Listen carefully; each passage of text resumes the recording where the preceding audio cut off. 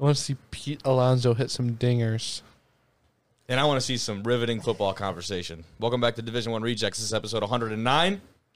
We are joined today by one of the newest Division I Rejects athletes, Ian Marshall from Northern State. He'll be joining us here in a few short minutes. Fort minutes. Short for A few fart minutes? Yes.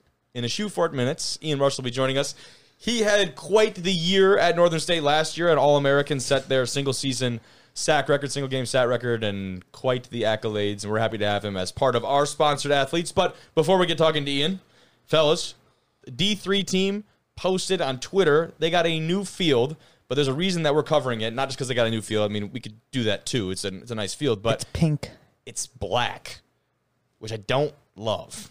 I mean, but this is the thing. Like, when you see it, it's way better than what Yeah. you really thought. So we'll take a look at that video in a little bit here from Morrisville. We're starting today, too, with some highlights of some Division II, Division III teams. Today's picks, Pittsburg State, Division II team out of the MIAA, and then Hardin Simmons, the D3 team out of the ASC. Both of those teams we'll dive into, take a look at what kind of returners they have, what some of the key stats from this past season, and an outlook on their 2023 schedule. So just trying to provide some more of that insight and really give we do a lot of surface level analysis. I want to give just a little bit more in-depth. We're not going to be experts on anything because we're not in the locker room, not with these guys, but a little bit more in-depth is going to be a good change for us. I like to say I'm an expert. Well, in order to be an expert, you have to actually look at the teams before 15 minutes before we start doing the show. Well, So if you want me to out you right now, I can do that.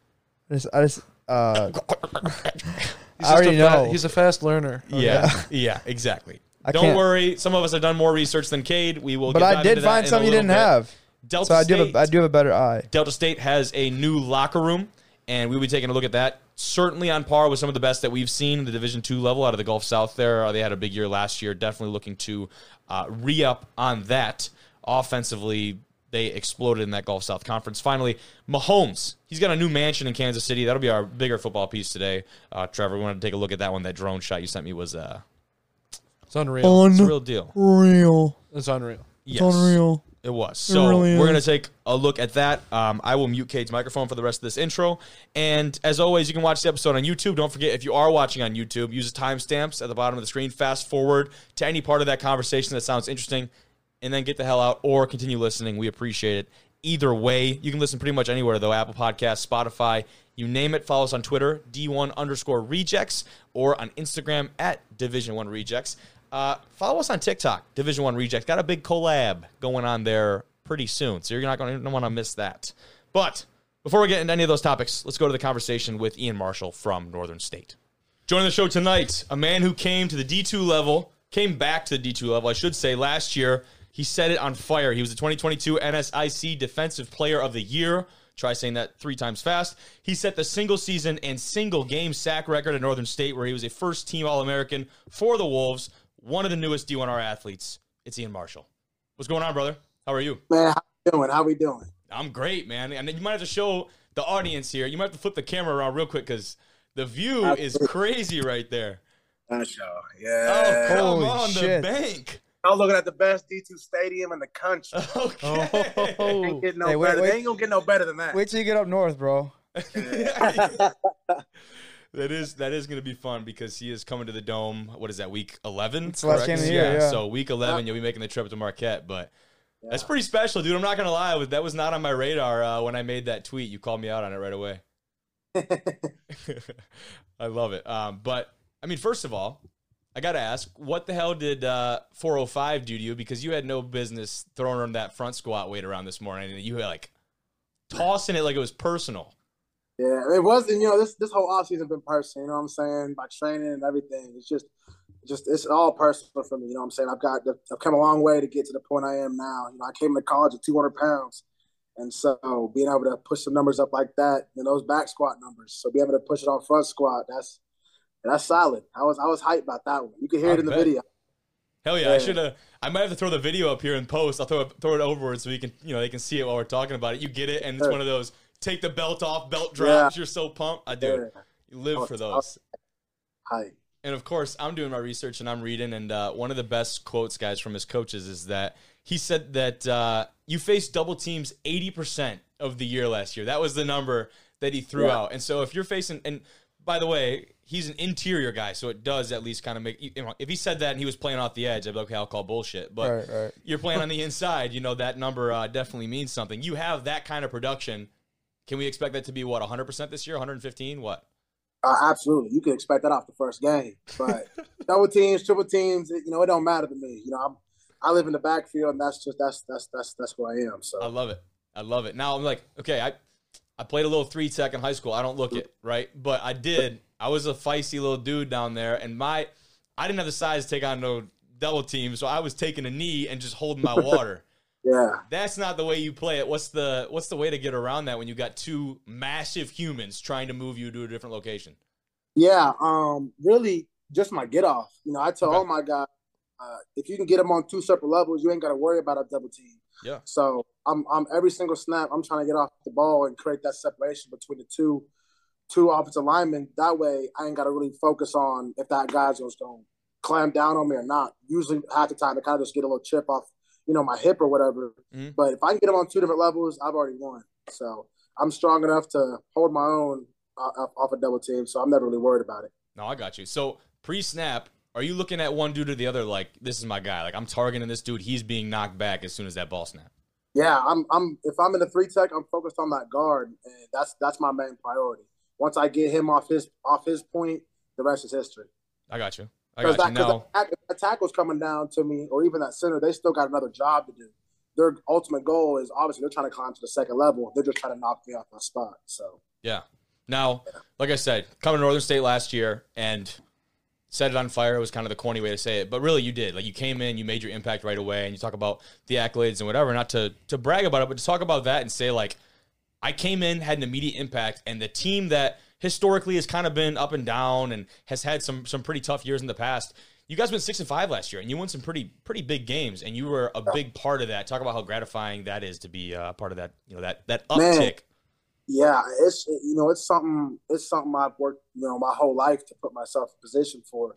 I've been an underdog my whole life, I haven't played a full season of college football since 2019. Man. So being able to get to this point where, I am a leader and I am able to make an impact towards winning football games, and I am a difference maker in football games, that's just all glory to God. I give all my success to God.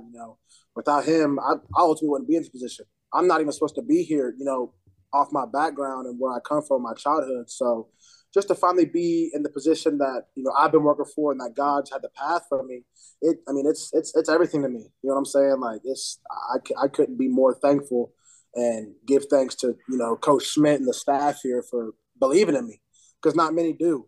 Before I was an All-American, before I was all that, I was just another guy out there trying to play football. Yeah. So.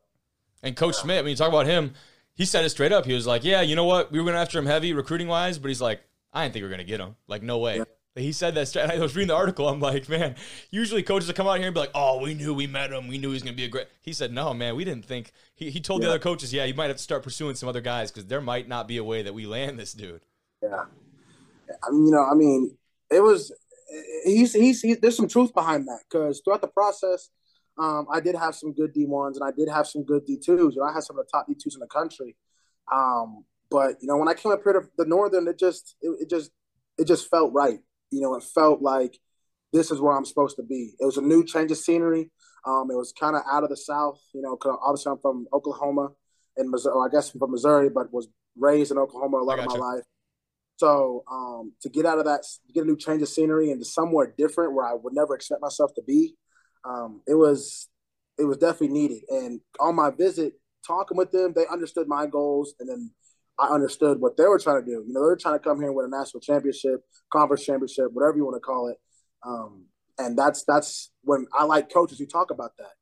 Obviously you want to win one game at a time, but you still want to try and manifest and put that out into the air. Yeah. Everybody win a national championship. So hearing that he's a winner and how he turned programs around, that was real enticing to me. So when I came on my visit and before I left, I already knew I was coming here. I had business lined up the weeks after, but I knew I was coming here. But I had to play the game, lead them on a little bit, flirt with them.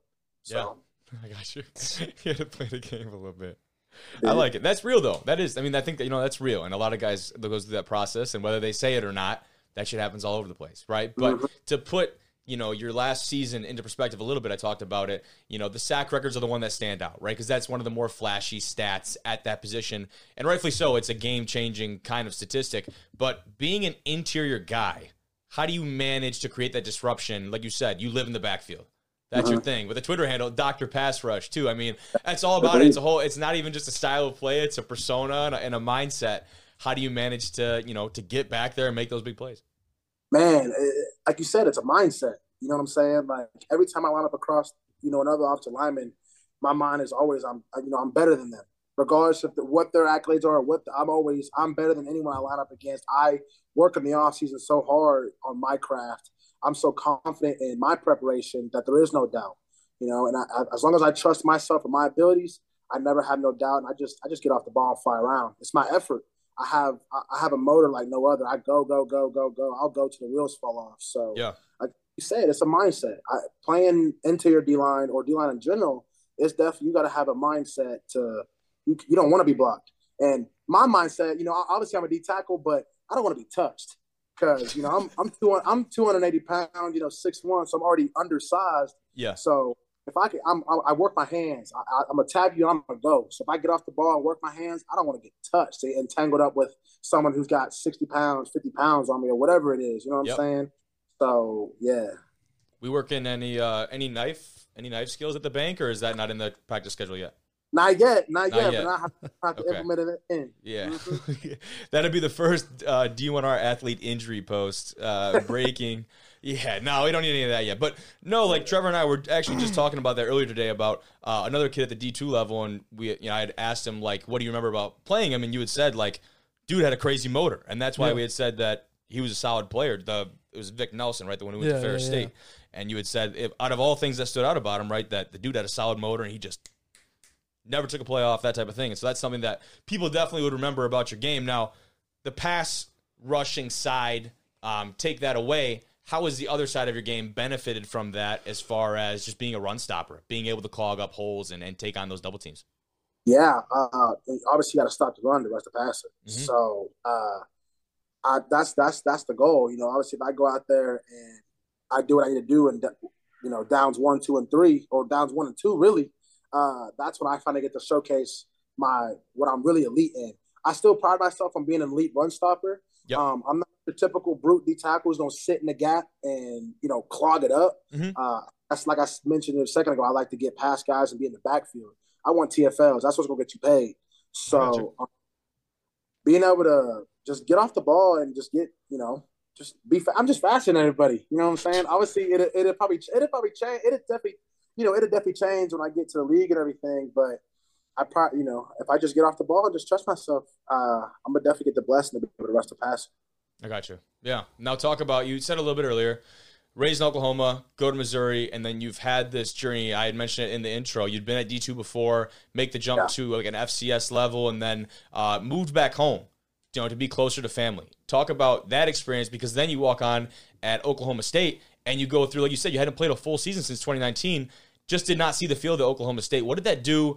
I mean, physically, I know what it is to miss seasons, right? That sucks, but mentally, even worse, right? Because you're a guy that you talked about the supreme, undeniable confidence in yourself. Did that ever waver? And just what was that experience like, being able to get out of that situation and now have this impact? Sure. Just a quick backstory, just like my timeline. So, like you said, I started at Division II. I walked on to a D2 out of high school. I had no offers, no stars, no nothing. So I walked on. I was there by one semester, just a fall semester of 17. Yep. I went JUCO in the January of 18, was there for 2 seasons, left in 19, signed to go to Abilene. Was only there about a month and a half. My pops ended up getting cancer before he passed. So that was the driving factor to move back home. Yep. That way I could be closer to him, just so I could get a little more time with him before. If he did pass, it was unknown at the time, but obviously he passed. So, rest in peace to him. But I walked on to Oklahoma State. That was always my dream school. I grew up a huge Barry Sanders fan. That's who got me into playing football. So I wanted to go to Oklahoma State. So I got there in 2020. I was on the scout team. That first year, I was a true walk-on there. I had a tryout and everything. So I was a true walk-on. Yeah, I was a true walk-on there. And, I didn't see the field like you said, but mentally, I always believed in myself. Even when no one else believed in me, I always believed in myself. So that confidence and that belief in myself never dwindled. I just, it just didn't go my way, and that's just something I had to accept. Yeah. So throughout the process, being there, I'm grateful for it. I have no regrets, but I always had confidence in myself because I was still producing during practice, against guys who went to the league, against Power 5 guys. And so going there and, producing during practice, everything, that even gave me more confidence. That gave me like, oh, I can really play this game of football. I can take this as far as I want, which drove me to hit the portal. So of 21, I actually stepped away from football. I was, like you said, I've never lost confidence in myself, but I got to a point just mentally. I was just battling with depression and everything because my pops just passed, girl just left me, football wasn't going good. So I stepped away from football, and I was done. I was done. I was going to get a job, this, that, and the third. But I had my name in the portal. I was just like, I'm just going to see what pops. And so obviously my offer started coming and everything. And as my offer started getting ramped back up, I kind of was like, you know what, maybe I shouldn't give up on myself. Because I definitely know my pops would want me to do that. So, yeah, my confidence never went away. I was still training as hard as I could. I was still with my specialist because I always believed in myself, like regardless of the circumstances. And that's just something a lot of people don't have. Like they'll get to a point and it gets hard. When it gets hard, that's my favorite part because that means I'm right there. I'm right there where I want to get to. So I never really got down on my abilities. Yeah, of course. I love that. And that's like, it's a much larger conversation too, but like your abilities, right? The things you can control, what you can do to put the work in to increase, the way that you perform in certain situations. Then the really hard things to take on are the external factors, the thing you have no control over, right? Whether it be in your family with your dad, or whether it be just the football gods just not throwing you a bone, or other external forces. How do you just deal with, I can speak on it too. Injuries are another great way to talk about a lot of those things. You can do everything you want to prepare for injuries, and then something just happens and it can be taken away from you. I think that's something that really is tough to deal with, and it depends on the situation. But obviously in yours, when, one, you're not getting the results that you want, getting the results you think you deserve after you put all that work in, and then on top of that, things are starting to pile up, one thing after another. What was kind of, if you can remember one point where you kind of, just sat there and was like, man, just got to make the most of this. I'm not sure if there was that moment for you, but what was that process like, kind of getting out of that hole and getting back to not only football, but just being in a better headspace? Yeah. Honestly, I didn't get into a truly good headspace until I got to South Dakota. Wow. So, okay.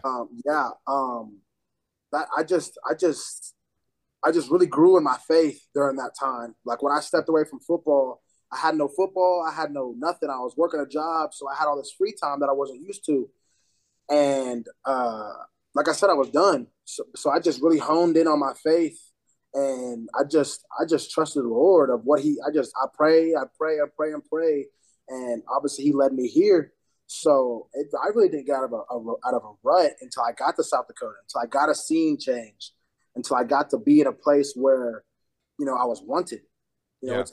It's obviously helps when you go to a place that you're wanted, but I think my driving factor just through all of this process has just been my faith.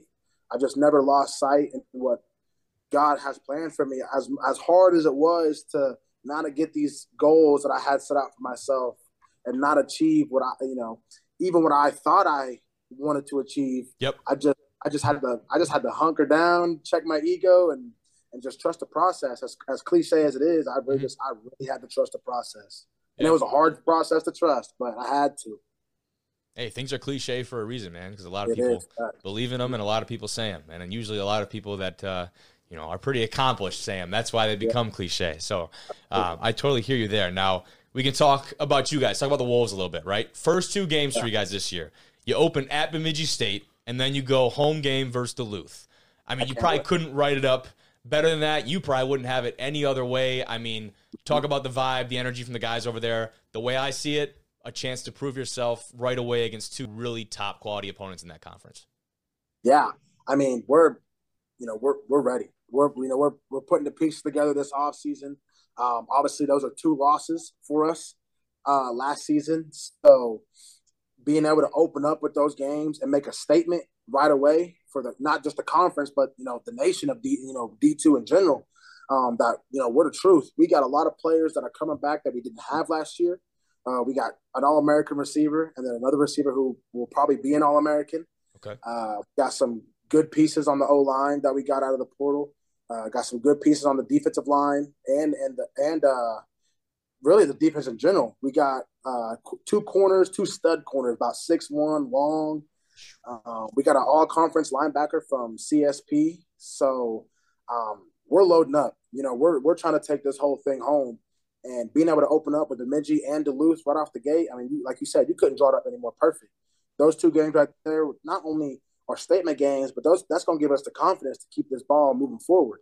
Because arguably, those are the best 2 teams in the conference outside of us and Mankato. Yeah. Unfortunately, we don't get to play Mankato this year. I was a little upset about that. I did see that, yeah. Yeah, I was upset about that one, but it is what it is. We'll see them in the playoffs, so I'm not worried. There you go.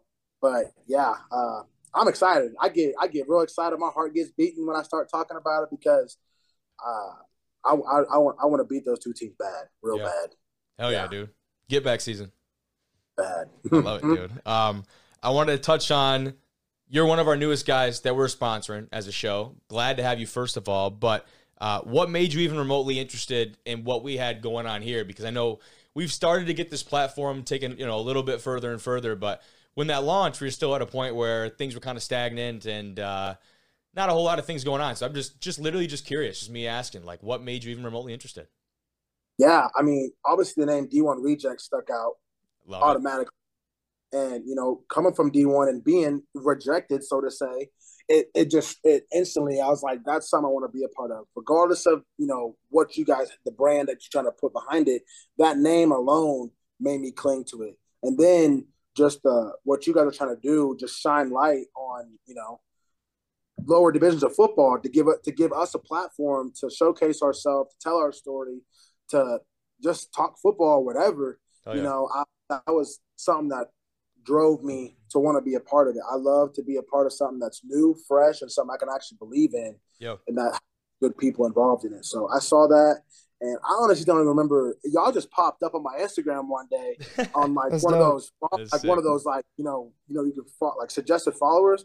I saw it and I was like, what is this? And I clicked on it and I kind of read a little bit about it and I was like, I definitely want to try and get involved with you guys. Let's go. That's sick. That is dope. I love that, dude. And I appreciate that a ton. Now, I mean, this is just like very early stages of our whole sponsorship deal with our D1R athletes and like still trying to get things sent out, get things situated. I told you we got the wall in here. Those pictures will be going up within the next week or so. Hopefully that's going to look, I'm telling you, it's going to look nice. We're going to do this thing right. I'm not cheaping out on none of it. I want to do this thing right for all of us. But coming from you, what is, again, just me dead curious asking, like, what's one thing, if you could pick anything that you want to see from this partnership moving forward? Is there any big ideas or anything you've seen from other places that you think we should incorporate with our athletes? Man, that's a tough question. I did kind of just throw that on you. I didn't give you for people who don't watch this show either. I mean, we just jump right into combo. We don't plan nothing like that. So I'm just throwing that on you. But man, can we revisit this question? Yeah, we can. We definitely can. And I mean, you got my number, right? Like anything you got, like I'm always open. But I really do. I'm gonna pick the brain of all you guys that we are bringing on. Like I want to make this as unique and as interesting and I guess most importantly as beneficial, right, to both of us as possible. Because it's gonna be big for us too. Like that's the whole point of it. It's gonna benefit both of us. But I mean, man, anything you got, you know, I'm all ears. But my last kind of piece was like, you know, the bank, you showed the bank at the beginning of the video. Yeah.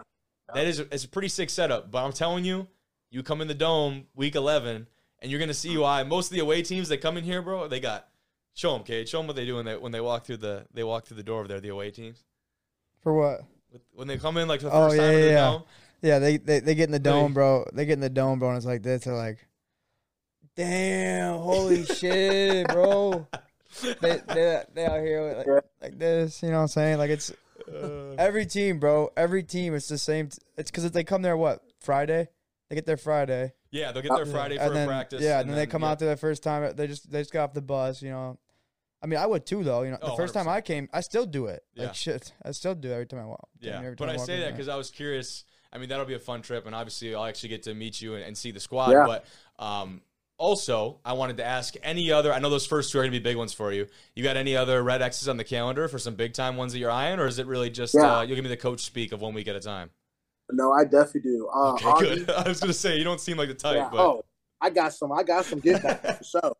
Augie, Augustana. Definitely want that game for sure.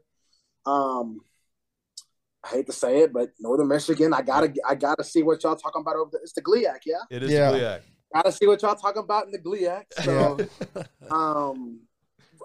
man, every game's a Red X game for me. You know what I'm saying? This is my last season of college football. So my mindset this coming into this year is just so much different than any other year. Like this is my last chance to really make this league thing happen. So every game's got a Red X, but yeah, there's some more than others. But I'm trying to go crazy in every game. I'm trying to put up 10 sacks in a game this year. And I really believe I can do that. Like there's been I had 4.5, but I lost 3 of them. Yeah, like that's 1/2 sacks right there. I'm right there to all of them, man. I'm just trying to get this ball rolling. I love it. How has that leadership position changed for you within that culture over there? Coming in last year, you've done more than prove your part on the field. Talk about in that building how your leadership role has grown, and now being around the program, being around the guys, what that looks like heading into 2023 here in the fall. Sure, yeah. I've always prided myself on being a leader just in general. You know, I feel like I was a born leader. I feel like I had a huge purpose in this world, regardless of football or not. But being here with the guys and being able to be a good example for them and lead the charge, and I may not always be right, but I'm always going to try and lead in the right direction. And having the younger guys, especially the new incoming freshmen, be able to look up to me and be able to see the success that I've had just on the hard work. If you just go out there and get down and dirty with it, you can achieve a lot of things. And being able to have a voice that echoes around the room, and when I speak, everyone shuts up and listens. That's definitely something I've worked a long time to get to the point of. So being able to be just a good example for all these guys is a blessing for real. I love it. Hey, and like I said, you come up because you're gonna be laying down tonight, and one of those ideas for the partnership is gonna hit you. Hit me up, bro, because I seriously am. I wanna hear all about whatever you got. And I'll be in touch either way. But appreciate you coming on. This has been great. And I'm excited this won't be the last time we talk, but I'm excited to see what you do this fall, man. Yes, sir, absolutely. It's always love. Hell yeah. Have a good one, bro. Thank you, Ian. You too, guys. Appreciate you guys. Appreciate Ian coming on. And now we're going to transition over, and we're going to jump into our first piece of featured teams. We need to work on – we were trying to workshop a segment name earlier. Didn't really come up with anything on the spot. We're going to continue to work on it. Either way, we've got featured teams. Today, the first one, we'll stay on the D2 level of talking to Ian. We're going to go Pittsburg State. Division II, out of the MIAA, the Gorillas. They were ranked, they came in at number 4 in the College Football Network's top 25 rankings, and I think any reputable ranking would put them at least in the top 5, if not more, because this team has proven in the last however many years that they are going to be a premier team on this level of football. Last year, 12-1, their one loss coming at number 5 Ferris State, that being in the second round of the NCAA Division II playoffs. They gave them a game. They lose 14-17 to Ferris, probably the best game, for sure, second best game they got all year after Grand Valley did actually beat them. If I remember right, I don't remember. It came down to a field. Obviously, it was 14-17, but the end of the game, I can't remember if it was Pittsburg State had to make a really long field goal and they missed, or I can't remember exactly what happened, but it came right down to the very last second of the game. Whatever, either Ferris made a field goal or Pittsburgh State might have missed one. But at the end of it says right here on the recap, Pitt State had a final chance to win or tie the score in the game's final minute. They drove 56 yards to Ferris State's 14-yard line, but a 3-yard loss and a holding penalty forced them to try a 44-yard field goal to force overtime, and they did not get that. Imagine that, dude. Damn, what the hell? I knew it was something 3-yard loss and a holding penalty back on the same play, and all of a sudden you go from we're on the 14-yard line, a chip shot, to then you're back 3, and then back another 5, and now all of a sudden that chip shot turns into a 44-yard field goal, and that is not a gimme, especially in Big Rapids. That's why you don't hold. That's why you don't hold.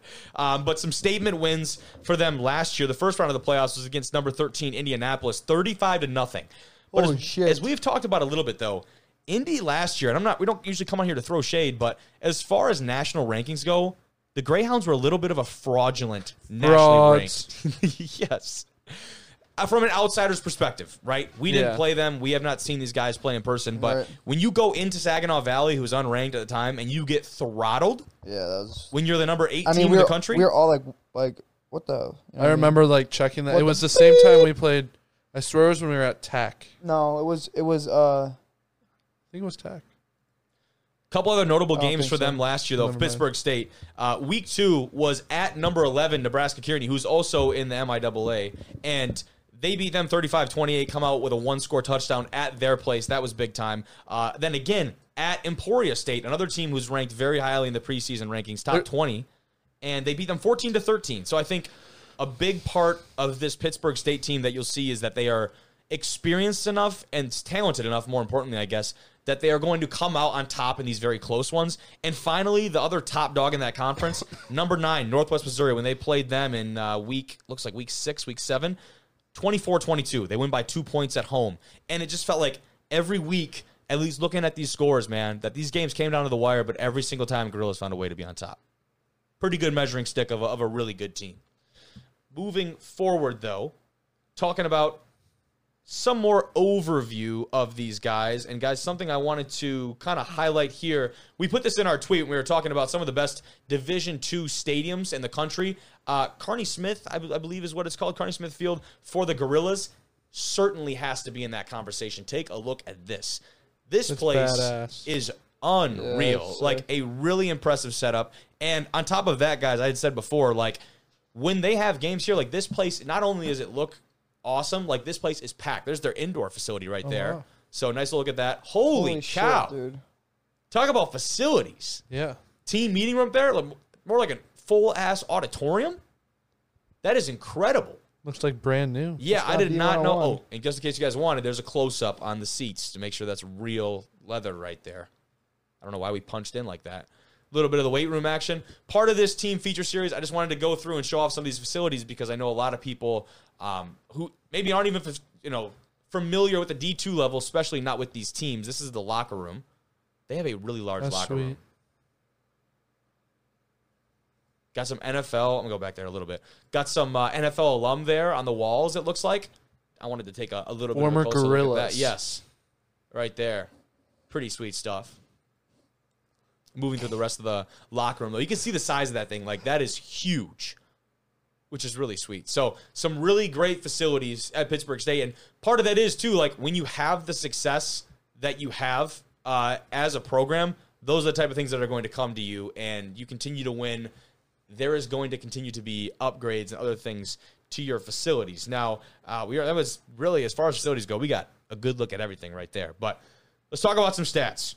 2 All-Americans coming back for the Gorillas this year. One of those is Trace Jeffries. Shout out Trace. Follows us on the platform. So shout out to you, big fella. We appreciate you. He's listed at 6'4", 322. Holy cow. He was an All-American last year on the offensive line. And that offensive line unit is going to be a very big point of improvement from an outsider's perspective here for the Gorillas. They averaged over 130 yards per game on the ground, but something that I saw was only 3.6 yards per carry. So not a whole lot of breakout runs. It seemed like a lot of nitty-gritty between the tackles. They're a very physical team on both sides of the line of scrimmage. And you've got 3 new transfers coming up front. Zane Madison from West Texas A&M, a D2 transfer. You got Aiden Chance from Western Illinois, which I believe is NAIA, correct? Western Illinois? Sorry, no. That's the Bulldogs, the Leathernecks. Yeah. That's D1. I'm thinking Illinois Wesleyan, my bad. Western Illinois. And then you have Landon Blobaugh from Northwestern State. So 3 big transfers coming in, and when guys come in like that, they're not coming in to sit the bench, right? They're coming in to be starters. What would that be like, Trevor, to have 2 guys, and then all of a sudden, here's 3 new transplants, boom, right away, now you have a whole entirely new offensive line unit, because the other guy I was looking at here was their honorable mention All-American who played interior O-line. He is leaving. So Trace, I believe, is one of the only returners coming back on that front. I think it's kind of huge, too, to have plug-and-play starters on the offensive line that can be good day one. Yeah. Because the offensive line is such a, position that there's a lot of development involved. Like, it's hard to – you very rarely find an offensive lineman that freshman year can just start right away, you know what I mean? Yeah. Like, you can get athletes that if they're just that good, they can They can adapt. grow into a role. Yep. But it takes time to develop as an offensive lineman, so that's huge to be able to bring in 3 guys to start right away. Yeah, and then again, we don't know, but we're under the assumption if you're bringing in 3 transfers, they're there to start. Exactly. You don't bring in guys to sit the bench like that. And, I'm sure there are a couple other really talented starters in that offensive front that are coming back. It's not something you usually see, like, right away is, like, again, I'm not sitting down doing hours of film studying these guys. If I had the time, I would, but I don't. But I'm sure there are other pieces. But, again, this is all from an outsider's perspective. That seems to be a big point of improvement potentially for them. And then right behind the offensive line, what position is most impacted? You could say quarterback, but I'm going along the lines of running back, right? We had seen losing the starting running back for them. Caleb Lewis, he's going to Tarleton State, ran for 1,000 yards last year. And I know you had said they definitely split that load a decent amount between a few backs. There was it doesn't but at the end of the day, when you have that many carries and you have that kind of volume, because we know 3.6 yards per carry, he's not busting off these incredible, I'm not every single time, obviously, but 1,000 yards is going to be hard to produce. He had, like, the grand majority of all the carries, and there was, like, 3 guys behind him that had about 40 carries on the year. Yeah. So I think it'll just be interesting to see who will get the bulk of that load this year, because clearly they like to run the ball a lot. Yeah. And, I mean, that, too, especially in those first couple games when you have an unsure – maybe they do have a sure number one and they feel really good about one guy right now. But when you go into those first couple games, we could certainly see a split load from this gorilla backfield. And that could be something that continues throughout the season if they like the dynamic of that, especially if you have 2 backs with a kind of widely separated skill sets. Or maybe you see them as the games go on really dive into one guy and really commit to him being the bell cow, I guess, so to speak, right? Another guy I forgot to mention, Devon Garrison, tight end. He was an All-American last year. 35 receptions, 614 yards, 7 touchdowns. So I certainly wouldn't say lighting up the stat book, but this guy was a big-time red zone threat for them. And when they get into scoring position, it kind of felt like you knew where the ball was going. And as far as tight ends go at the D2 level, something that's not as utilized, I think, as the larger levels of college football, if you guys would agree with me there. I know in the NFL, we've seen tight ends become this absolute unicorn of a position, and that has trickled down to Division I a little bit because we have guys wanting to make that kind of generational wealth in the NFL. But at the D2 level, we don't see as many tight ends that are these unicorns, so to speak. I think a lot of it, too, is a grand majority of the best Division II football is in, like, the Midwest region, like even Pittsburg State. I think that's still the Midwest. I'm not sure, but basically, generally, yeah. Essentially. Yeah. So it's, like, still the traditional, we want to run the ball, have your true tight end that blocks a lot, and then also a real inline tight end. Yes. Classic Y. Yeah. Exactly. Yep. Yeah. I think that's a good point. Now, another piece on this Pittsburg State team, they got a new co-defensive coordinator, I should say, and corners coach, Devontae Sims. He comes over from Angelo State, who's at number 5 in those preseason rankings. Angelo State, they had a year last year. They go 11-1, make a decent run into the playoffs. And then while at ASU, though, Devontae Sims, why I wanted to talk about him, they ranked top 5 nationally in scoring defense. They were number 4. Passing yards allowed, they were number 4 in the country. In total defense, they were number 1. In interceptions, they were number 1. And in defensive passing efficiency, they were number 2. And they got a new D coordinator? No, that's the D coordinator, the co-defensive coordinator. He was the corners coach over there. Oh, okay. He's the one coming to Pittsburg State, and he's bringing with him the crew. You would imagine there's probably some guys falling over. Not sure 100% on that, but when you have someone coming from a defense who produced every single one of those statistics last year, with his corners being a huge part of that. I mean, they led the country in interceptions, in total defense, and almost in defensive pass. It's like, I get tired saying all of it. It's absurd. So I felt like that was definitely worth mentioning. That's a big pickup for them. And, when you talk about getting new coordinators and having to go through a new scheme and things, it doesn't seem to be the case, as he is the co-defensive coordinator. So you'd assume there is an incumbent there that they're probably maintaining that same scheme. Because last time I checked, when you go, what did I say, like 12-1? Yeah. Usually you don't change a whole lot of scheme. That's what I'm saying, yeah. Usually you kind of keep the status quo and keep going. But Cade, you had saw earlier, potentially, emphasis on potentially, little bit of a quarterback composition for Pitt State heading into fall camp between the returner, Chad Dotson Jr., and then Darius Bowers, the transfer from Central Arkansas. So I was just kind of looking at it more as we're sitting here, but it says in his bio that he transferred over the summer from University of Central Arkansas, and it says he's going to look for the challenge for action under center this fall. He spent 3 seasons at UCA. He didn't appear in many. He completed 10 of 20 passes for 135 yards and a touchdown. He was a great high school player. His name is Darius Bowers. He's a junior. I know. I believe it was Chad Dotson Jr. got the majority of the looks last year. Yeah. I believe he had. He threw for like 3,000 yards. Yeah, he 29 tutties. Pretty good year. Yeah, he had a good year. It'll be interesting to see. I'm not sure what those like I said.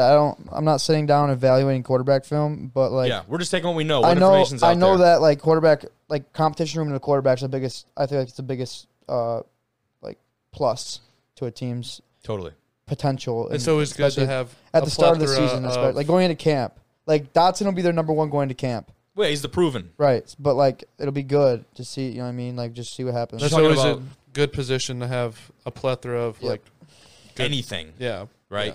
Yeah, we talk about that with running backs a lot, especially with the nature of the position is very different than the quarterback. But with the quarterbacks, having someone there to compete against every day and elevate your game, or you pull a Zach Wilson and make their life hell every single day. Yeah.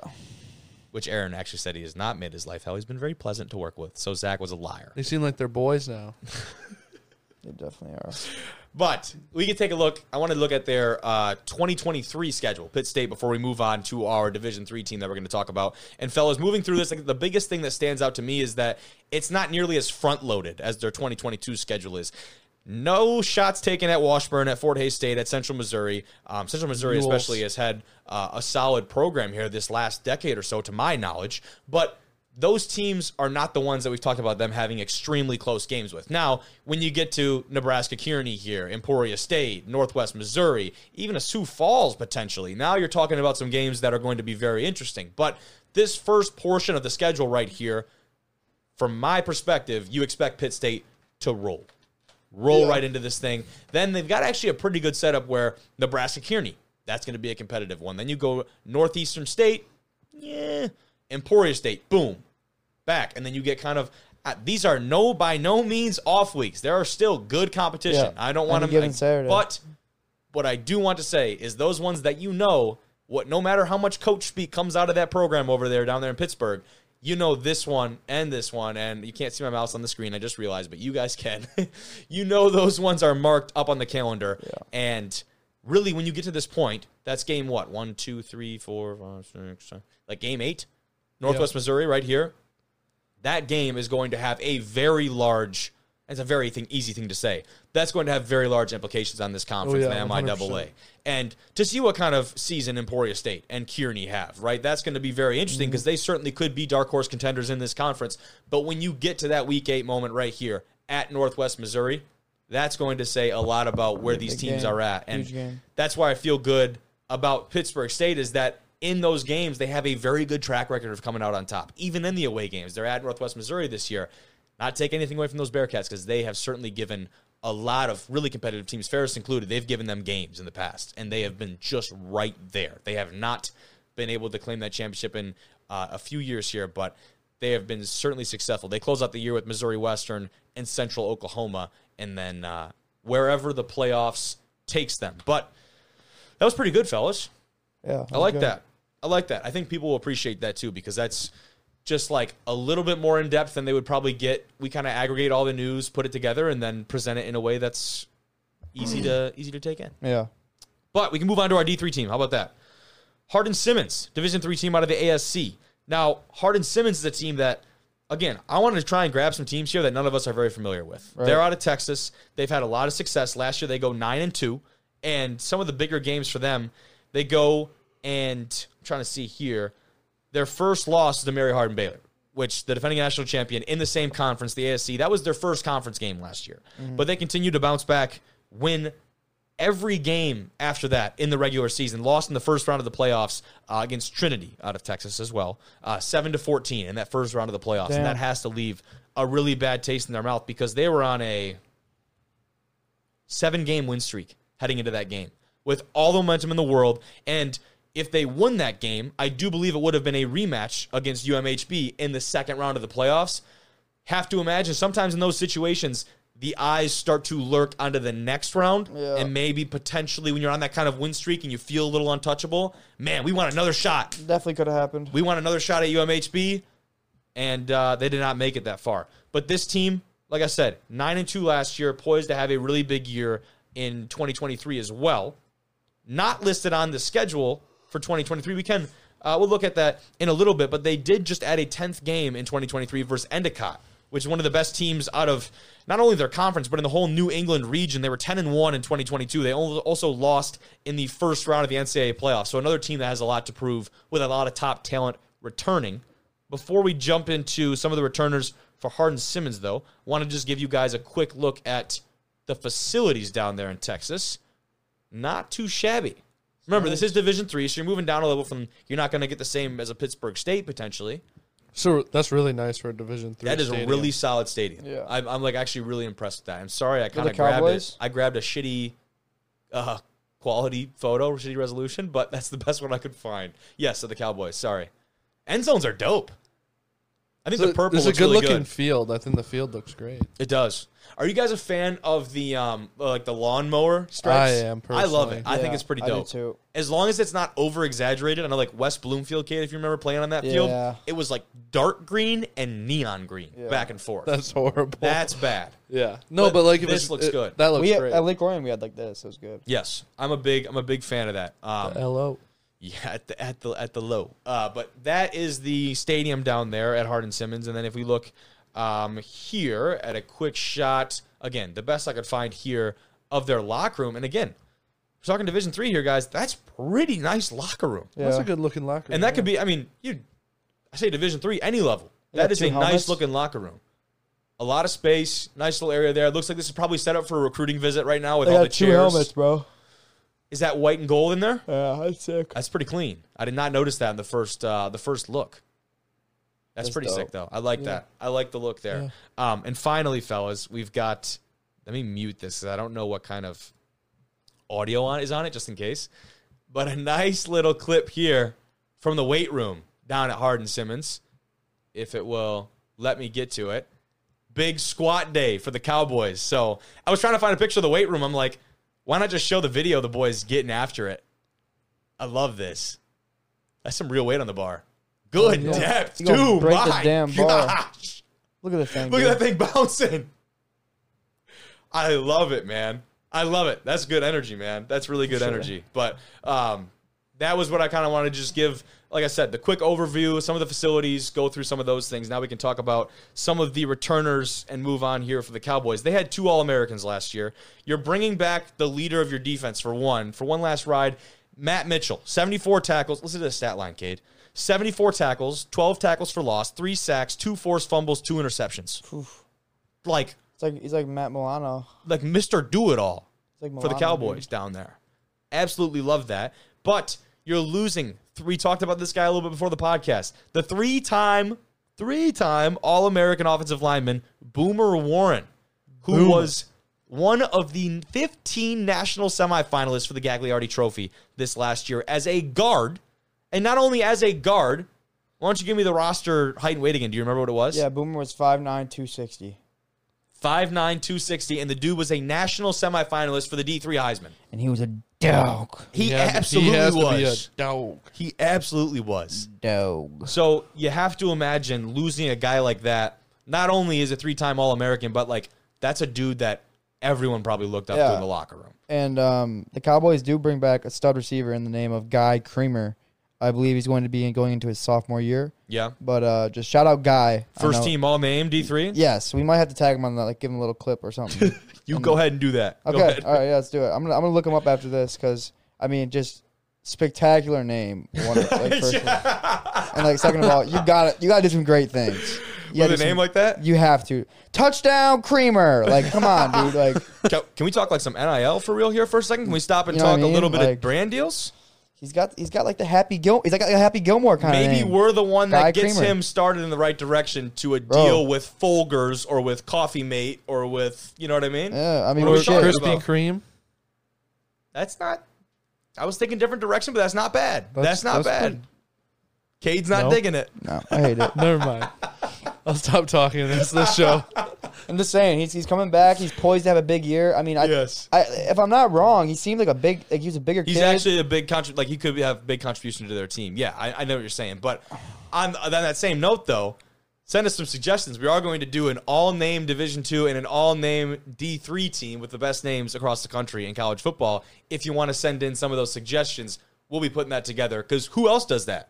Nobody. Damn right. We do it. We do it. There's Boomer right here. Boomer. I'm gonna get this guy That's the man. news. So just keep going on. Yeah. No, you go for it. The only other piece I had on Hardin Simmons here is that loss to Trinity in the playoffs last year, that was the last game for 29 seniors.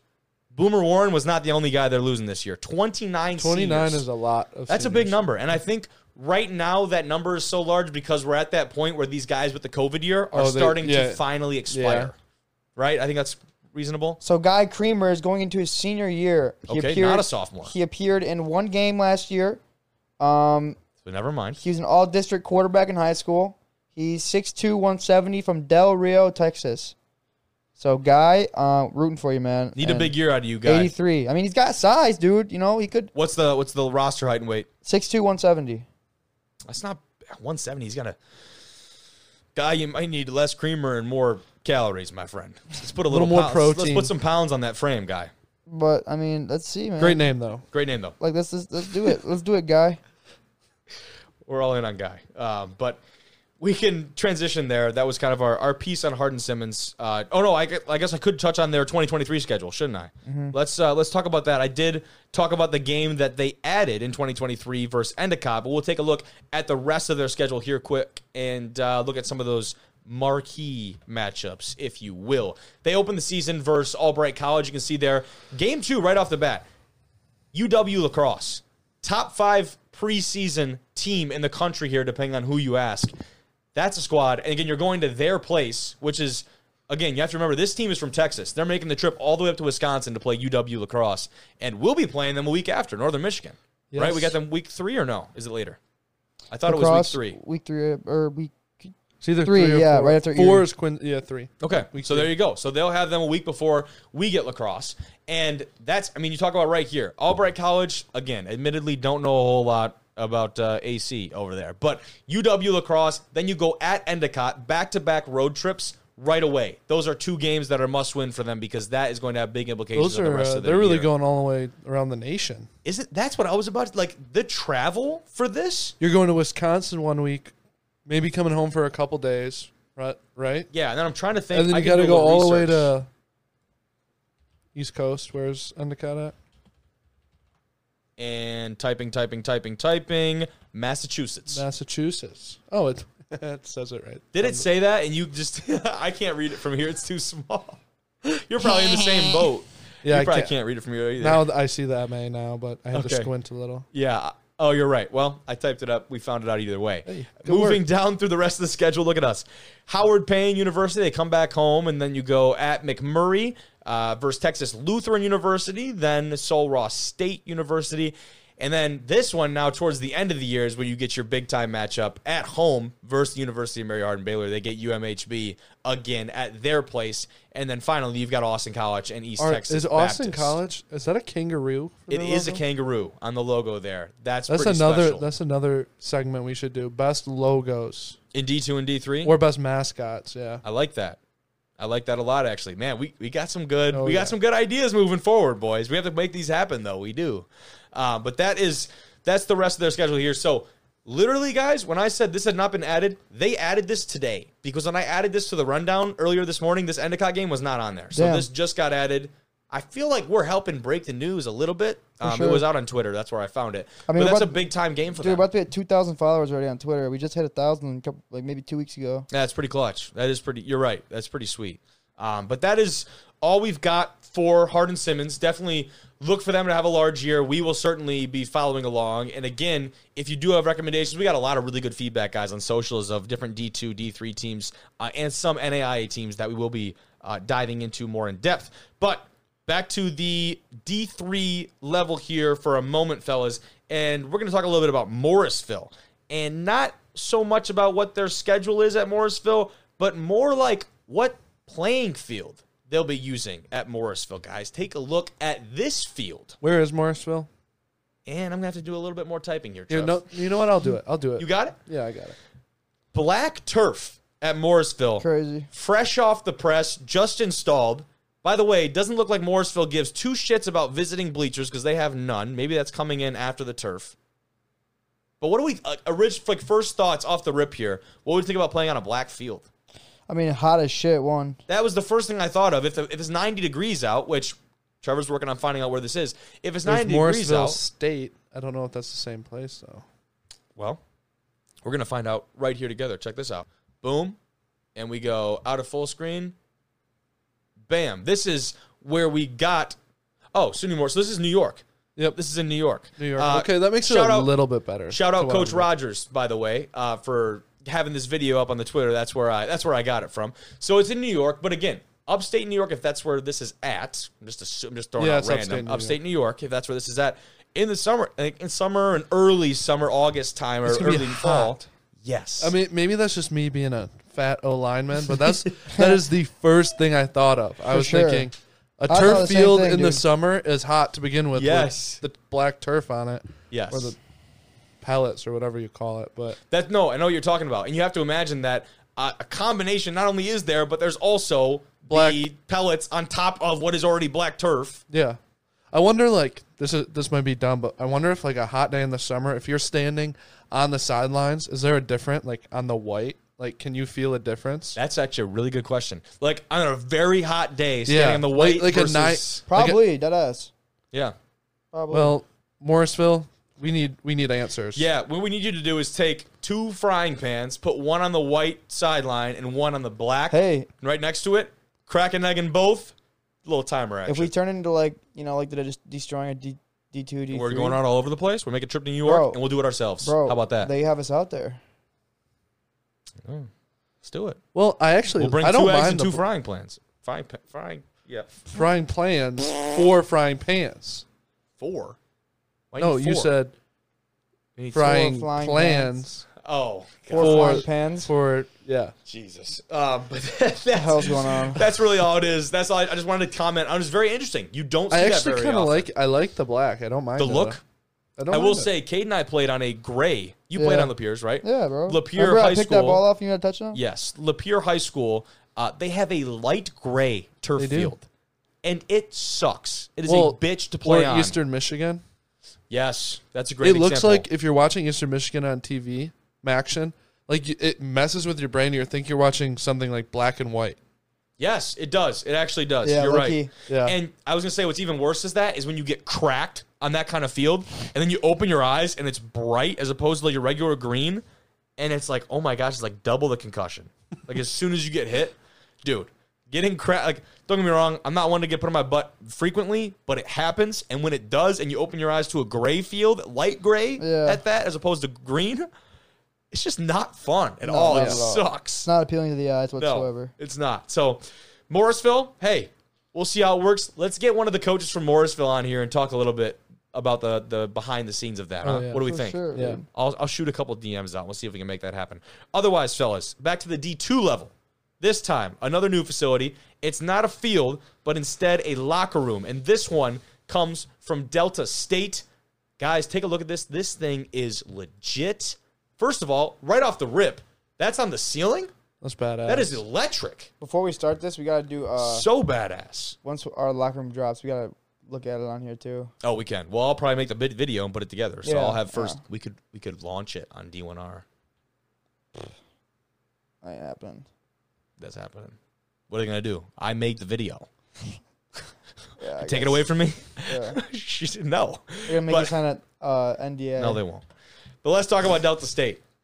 Right here, off the rip, on the ceiling, the seats with the neon lighting underneath. That's sweet. Sheesh. What kind of booster money do we have down there? This is absurd.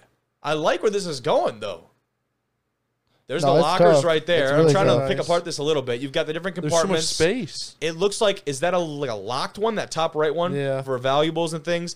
The top with those slits right there. I would assume that's like an aeration thing for shoulder pads, something along those lines. Oh, Is I that didn't even think about that. right?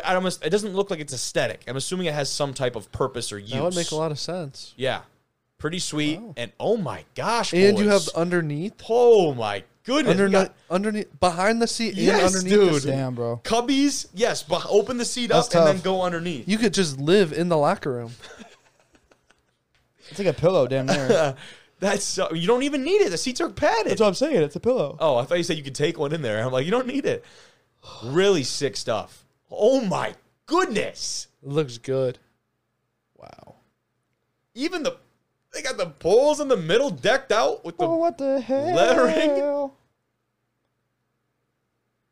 Okay, let me just say, if this is their first reaction to seeing their locker room, that shit was lame. Did you see him just saunter in there? They probably all like kept sneaking. Are you like, serious? Poking their heads in there. You know think how so? like, Can we? I'm gonna rewind this just really quickly. So hopefully, if you guys didn't see that in the first one, Cade, look at this. If this is their first reaction to walking into the locker room, shame on them. Look at this. He didn't even get off his phone. Yeah, that's crazy. What? Like, come on, This guy's bro. got a Mickey Mouse shirt on. What are we doing? that guy looks excited. He's fired up. But these guys, here we go. Have them checking out the lockers. Now we've got a little bit of excitement from these guys. Finally, they show a little bit of emotion down there at Delta State. That first group, I don't know why they let them in first, but this is incredible. The one thing I will say, it looks kind of cramped. It does look a little tight. You might not be able to fit Trevor Lee and Jack Chappelle down this at the same time. It does look a little tight. That would be my one criticism of this. But that's also just maybe how they have to do it to like to accommodate. Like, yeah. No, you're probably right. Right, Yeah. You're probably right. Oh, it does look crammed though. Look how close you are. I guess that's kind of the same thing with ours. Like how close you are to the person next to you. And not really though. We got our open spaces. Never mind. I'll just stop talking again. No, you're good. You're good. But that was their new locker room. They, like I said, huge year last year for them, 11-2, looking to bounce back from that. They lose to Florida State. Florida State? West Florida, dude. I'm all over the place. They lose to West Florida in the playoffs after they had beat them in the regular season, and it's going to be a big year for them. Florida State's in Florida. Florida State is in Florida. So is West Florida. Actually, is also in Florida. I was wondering just a where little Delta more State west. was because I didn't actually know. It's in Ohio, I think. Delta State is actually Indiana, maybe. No, Delta State, Mississippi. They're in the Gulf South Conference, Kate. They would not be in Indiana. But let me just see here. You think that's funny, Trev? Well, I'm just saying, let's use our context clues here, and maybe I didn't know where they were at, dude. figure it I out. don't know what division Delta They're State's in Mississippi. They're in Cleveland, Mississippi. All right. So, Cleveland, Ohio. I was basically the same thing. final piece for today, fellas. Patrick Mahomes. He's got a new home in Cass Country, Missouri. Is that the one that's like all gated off and shit? And I don't know, but we are going to find out. Here is the picture from the AI man himself, Dov Kleeman. oh yeah, this is it. And we'll take a look at it right here, boys. If it will load. Wi-Fi not having it. There we are. Chiefs quarterback Patrick Mahomes and his wife Brittany finished. Brittany, by the way, dolphin. She's assaulting dolphins, apparently, according to PETA. Like, bro, Not big. What? like not I don't great like her, news. but like, come on, bro. Like, give her some. Like, come on. Anyways, That's not a big deal, dude. Like, they people are finished freaking building out. their dream home. I love how he says they finished building, like her and Patrick put down one board or laid one brick on this house, but they finished building it. In 2021, Mahomes announced he bought a plot of land in Kansas City and said he's building a house there, and then this is the result. The mansion, the giant pool, the big private pond, the par 3 golf hole, half a football field with Patrick's personal logo on it. I did not know he even had a logo. And then his name is printed in the end zone? Interesting. Very interesting. Like he's gonna forget it or something. Yeah, the new house is in Cass Country, Missouri, actually and he's selling his ridiculous. previous home, $2.9 million renovated Kansas City ranch house. Yeah. So They I are. also saw something about like it's being like it's a completely gated community, private community, and there's their own security and everything. Like, Well, they I would bought imagine so. they bought 8 acres. yeah. Okay. Like that's like their plot of land is 8 So acres. they own a lot of So they decent own a chunk. lot more land that they could. I mean, he has what, a $500 million contract. He can do whatever the You could bleep he wants. you could build his own town if you wanted to. The Mahomians, But I mean, when you get to that level though, and you have people that like they all great Mahomes, quarterbacks. they probably don't leave you alone. You probably need to get a place where with the gated and security and Yeah, whatnot. dude. I even mean, for think about how Patrick many Mahomes. freak shows are gonna go to Patrick Mahomes' doorstep. Exactly. So. Maybe Chiefsaholic would rob it. Not anymore though. Hey, they got him. They got him. What happened? They found him. They caught He's his been on ass. bro. They arrested him. No, like not actually. Yes. All right, bro. He's You been live on the under a run rock. for 4 months. Okay. Right. You can look it Yeah, up. look They it up, finally bro. got him. He They didn't got his actually ass. do it, bro. Yes, he did. And why would they arrest him? He robbed a bank, and he's been on the run. Bro, he runs a fucking Twitter. He's not robbing a bank. He runs a fandom Twitter account. Like, I'm telling you, he robbed a bank. And boom! NFL superfan Chiefsaholic caught after fleeing bank robbery charges. The felon in question, right there. this actually doesn't count because the New York Post just dropped their sports. Is that What do you mean it doesn't count? they just dropped their sports? The article doesn't count. It's right in front of you. All right, well, Gosh. so what is he going to jail for? Allegedly, Bank robbery, and like it has something to do with Allegedly. stolen We don't know if property he through did it. state lines as well. Yes. This is other. Allegedly. Yeah. There he is, dude. And me and Kobe were talking about it. You think he was wearing like the wolf When mask? he robbed the bank. Yeah, 1000%. I mean, where else will he have it? Well, he's a super fan, Cade. Okay, bro. So on the side of being a super fan, he goes and robs banks for a living. Like, that's the complete opposite thing. Like, I'd picture he'd be living in his parents' basement running the Chiefs account so no one could come to his house, after he sends out a mean tweet or something. no, he's just robbing banks. Now he's robbing banks and running from police. If it's that easy, shit. I'm not gonna get a costume. It and took start him making 4 a- months to lifestyle. find him. Yeah, I'm gonna like a Red Wings account dressed as like a freaking Octopus. octopus. Yeah. On that, though, that's all we've got for Division 1 Rejects. Thank you for tuning in. Make sure to send in your names for the all-name team. Also send in, suggest any logos that we should include in the best logos, Division 2 and Division 3. And finally, any suggestions on what teams or conferences you'd like us to cover in the future.